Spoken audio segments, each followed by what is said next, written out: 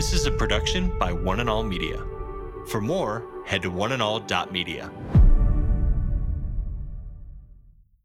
Today with Jeff Vines, we are taking the gospel to the world. pastor, apologist, and Bible teacher. One truth that will be delivered in love and compassion, connecting every one person to all that God has promised them. You make me wanna dance and sing with every single breath I breathe. I will bring this offering. You are my wonder, you with the wonder. Today with Jeff Vines.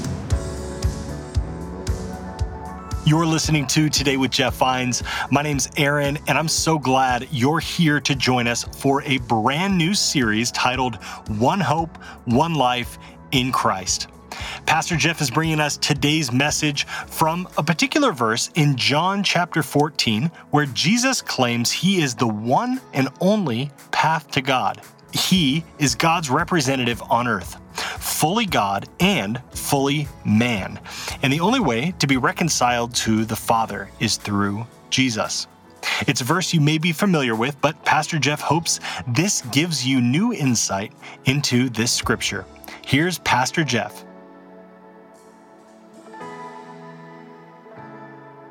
Father, thank you that we're in this place and we could come together and worship and praise your name, reminding ourselves and each other that everything that we need is truly found in you, that you have done for us what we could not do for ourselves, and because of that, everything's changed now. The trajectory of our lives has changed, our thoughts, our passions, our desires. You have come on the inside and renewed us, and we know that our hope is in you. In Christ's name, everybody said, amen. What I want to do, I want you to turn in your Bibles to John chapter 14. And there's a verse in John 14 with which most of us are familiar. And I want to walk you through something. I want to need your attention here, though. While you're turning there, a few years ago, I remember a report coming out of a Dallas newspaper where a group of cheerleaders at a local high school decided that they would add something to their cheerleading uniform. And they added just a little patch here that said, "I can do all things through Christ who strengthens me." Okay? It's basically the same verse that Stephon Curry wears on the back of his shoe and that Tim Tebow sometimes will put right here, or used to. And if you know anything about the story that came out of Dallas, it caused such a ruckus. Man, their parents were fighting, the school board was fighting, and I'm thinking, wow, what has our country come to?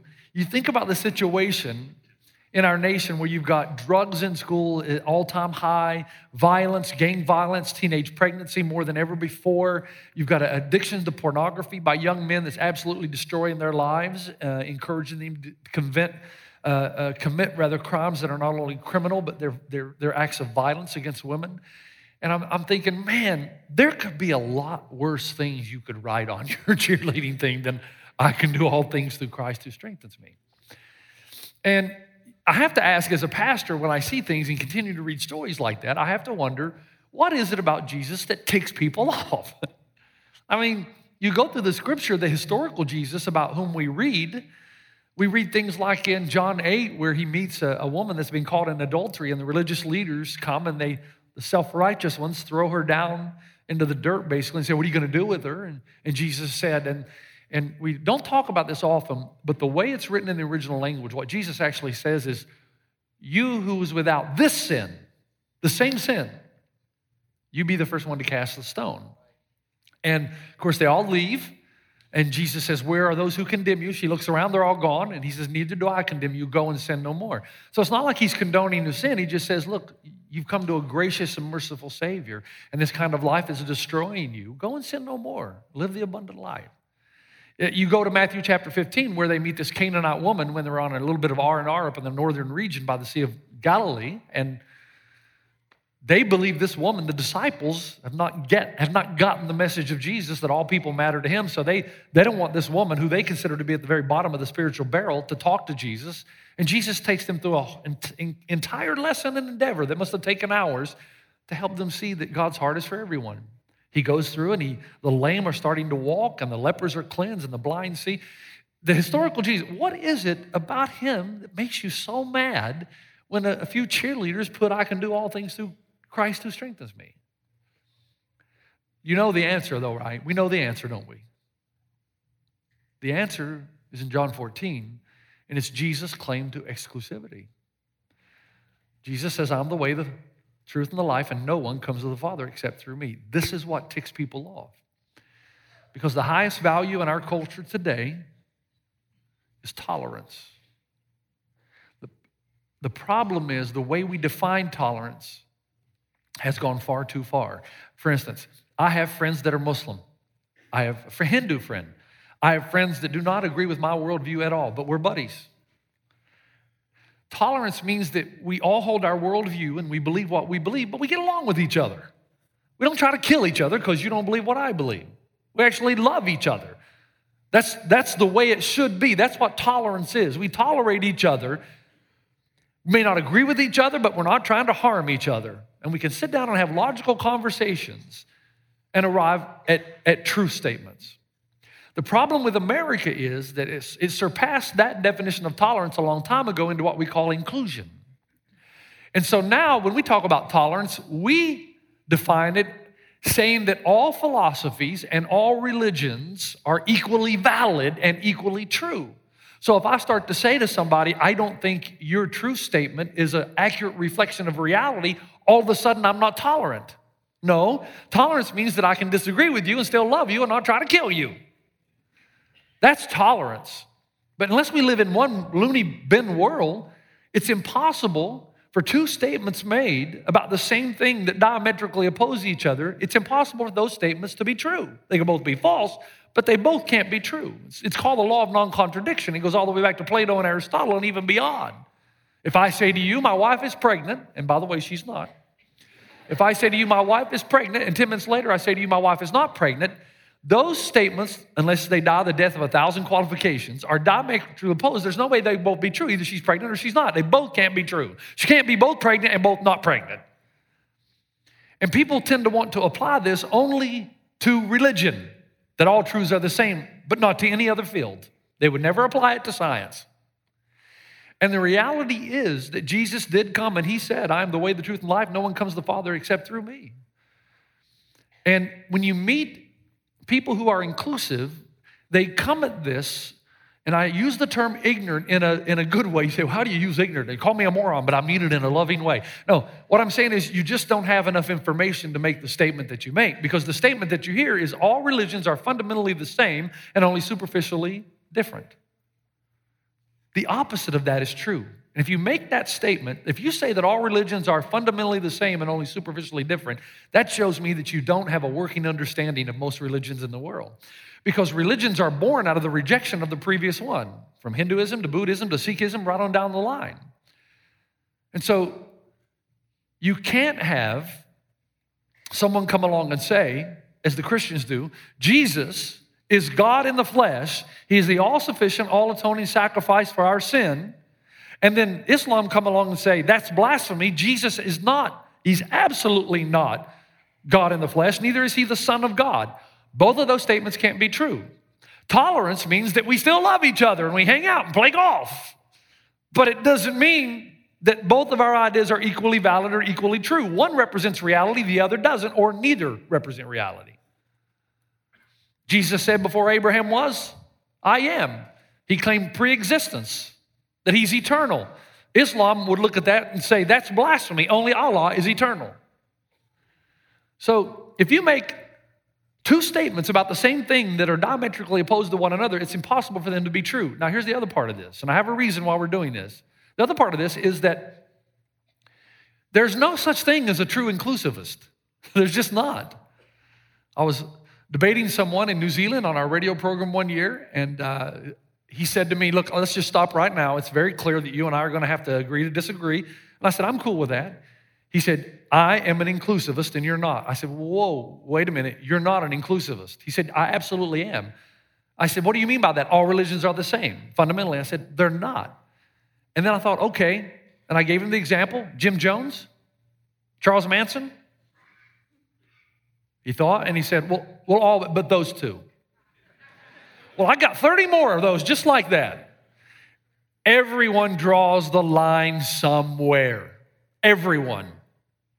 You know, if my religion is that if you don't convert, I'm going to blow you up, are you going to be tolerant of that religion?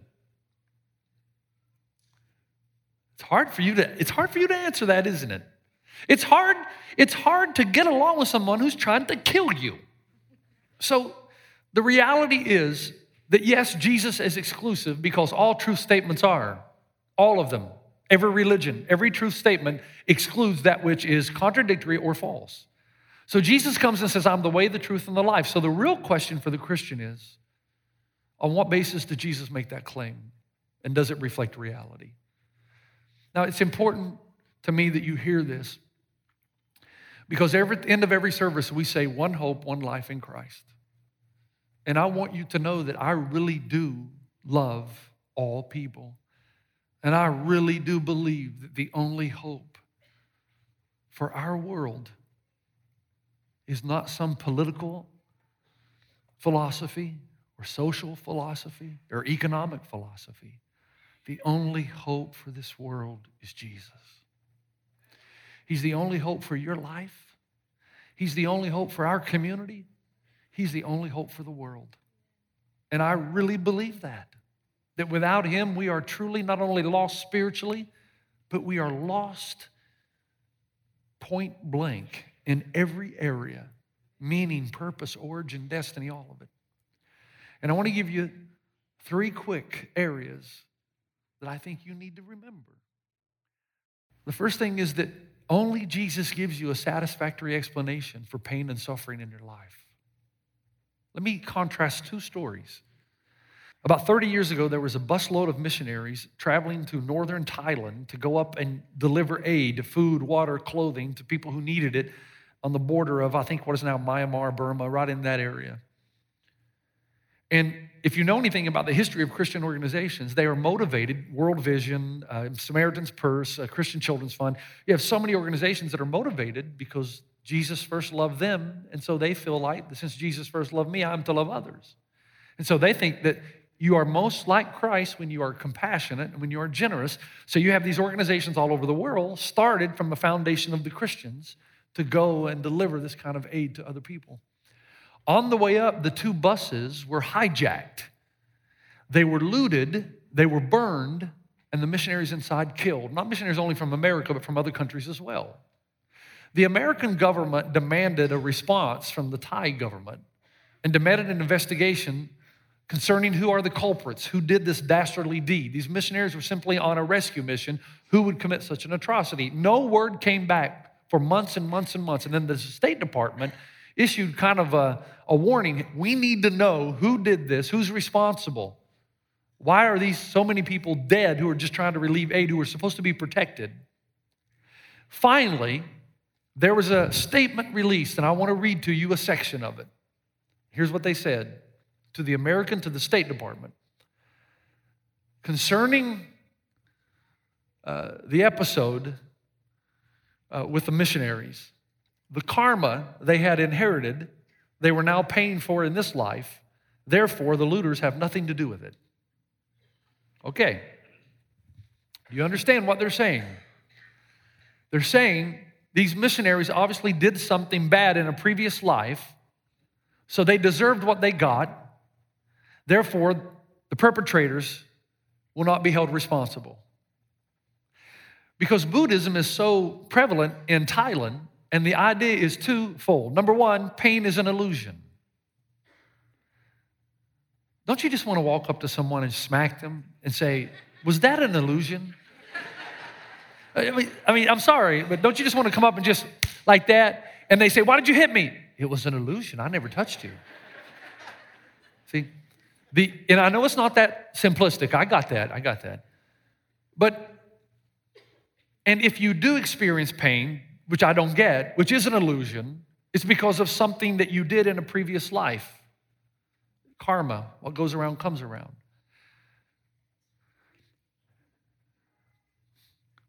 Jesus deals very honestly with pain and suffering in the world. It is not an illusion, it is real. This world is broken. You and I have sinned against God, and as a result, the creation is not fulfilling its original order, its original form, and there's a secondary subsequent calling on the creation that we'll get to in a moment.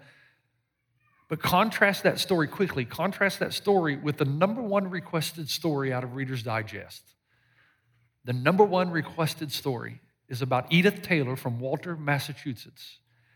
And her story is a powerful one. She wanted to be married. She fell in love with the love of her life, her soulmate. They spent years together. They had a son together. Her life was going so well. World War II occurs. Her husband is shipped to Japan. At first, he sent letters and photos all the time, as best he could.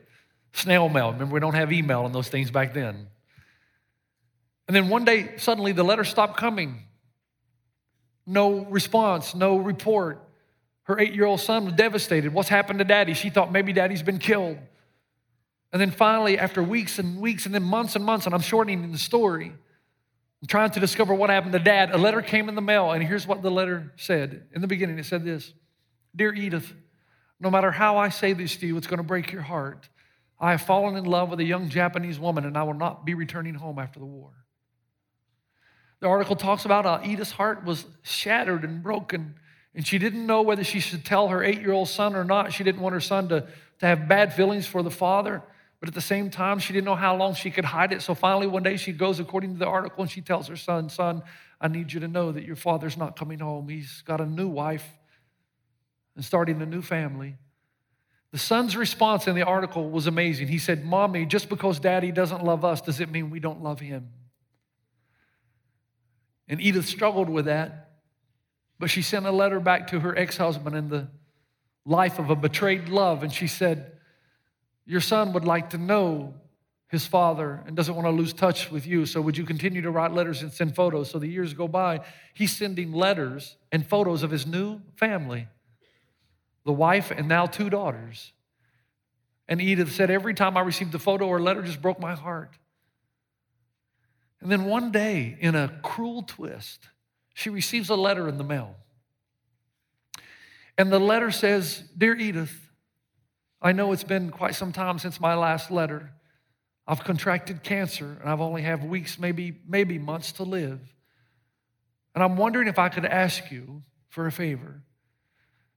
I don't have a lot of financial means, but if I can raise just enough money to get my daughters and my wife on a plane and send them to New York, would you meet them and take them into your home and rescue them and help them get on their own 2 feet? In the article, you discover that Edith doesn't have a lot of money and means herself. But she did it. She took a betrayed love and 2 daughters into her home, supported them, fed them, and helped them get on their own 2 feet to survive, and they did. And at the end of the article, there's a quote from Edith, and she says this: in that dark, dreary, hellish situation, I thank God for the ray of light and hope to share some of the love of Christ in this very dismal setting. She was a Christ follower. Do you know what the message is from Jesus? And it's why he is our only hope. Is he says, pain is not an illusion.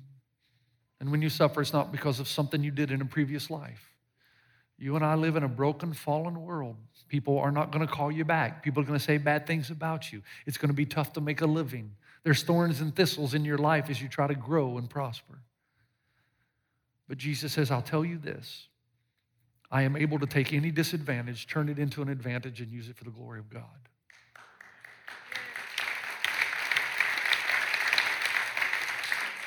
Now, some of you in the room think, that's a little too simplistic for me. Well, let me finish. If God is real, then you would have to assume that God is smarter than you are. You would also have to assume that he's not limited by time or space, therefore would have foreknowledge of every coming event. You would also have to admit that he knows how to use every event of life to achieve his ultimate objective and goal.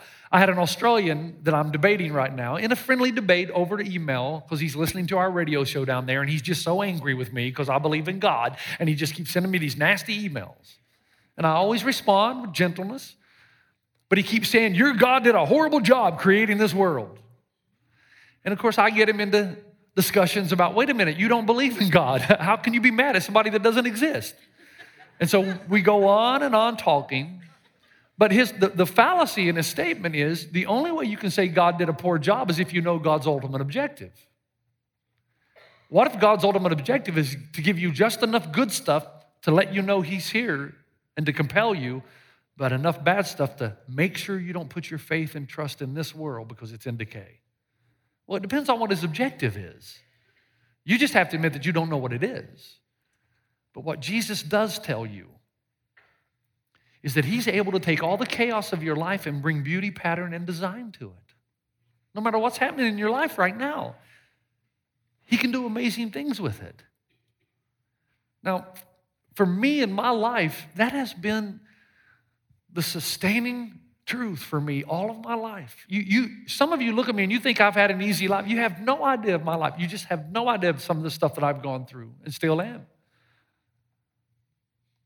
But I can tell you that story of Job, the reason I mention it all the time is because it has sustained me for a long time. Everything's happened to Job. He's lost everything. His family, his sons, his daughters, his cattle, his ranch, his property, his own physical flesh. He's in deterioration. And he cries out to God and he says, God, if I could just understand pain and suffering exhaustively, if I could just understand why you're allowing this to happen to me, then I'll be able to deal with it.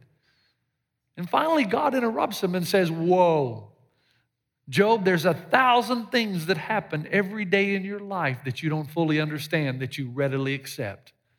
You've never been to the depths of the ocean. You don't know how the creatures that I've made in my creativity survive down there. You've never been to the depths of the constellations. You do realize that as wise as science is, and you've heard me say I'm not an enemy to science. I think the more we learn scientifically, the more we learn about God. But you do realize that we only understand about 4% of the entire universe. You do realize that, right? There's so much more, so much beyond us. And so God says to Job, there's 1,000 things you don't understand, the constellations, the oceans, the depths of the ocean. You don't understand even how the sun rises and sets. You know that it does, but you don't know everything about it. You don't know every detail about how a beast gives birth to her young in the wilderness. And he says, Job, your pain is no different. There's a point at which we're finite, he's infinite, and the promise that we give is that when we go through chaotic times, that there's a prevailing presence, maybe not an exhaustive understanding, but a prevailing presence that God will give to us to enable us not only to go through it, but he reveals himself and who he truly is during those moments. That's why at the end of the book of Job, what does Job say? You've been listening to Today with Jeff Vines. Thanks for joining us. Next time, we'll bring you the rest of this message from Pastor Jeff. There's a point at which we're finite, he's infinite, and the promise that we give is that when we go through chaotic times, that there's a prevailing presence that God will give to us to enable us not only to go through it, but he reveals himself and who he truly is during those moments. And sometimes it's those chaotic moments that will save my life. You can listen to more messages like this. Just search for Today with Jeff Vines wherever you listen to podcasts. You make me wanna dance and sing with every single breath I breathe. I will bring this offering. You are my wonder, you with the wonder. Today with Jeff Vines. This is a production by One and All Media. For more, head to oneandall.media.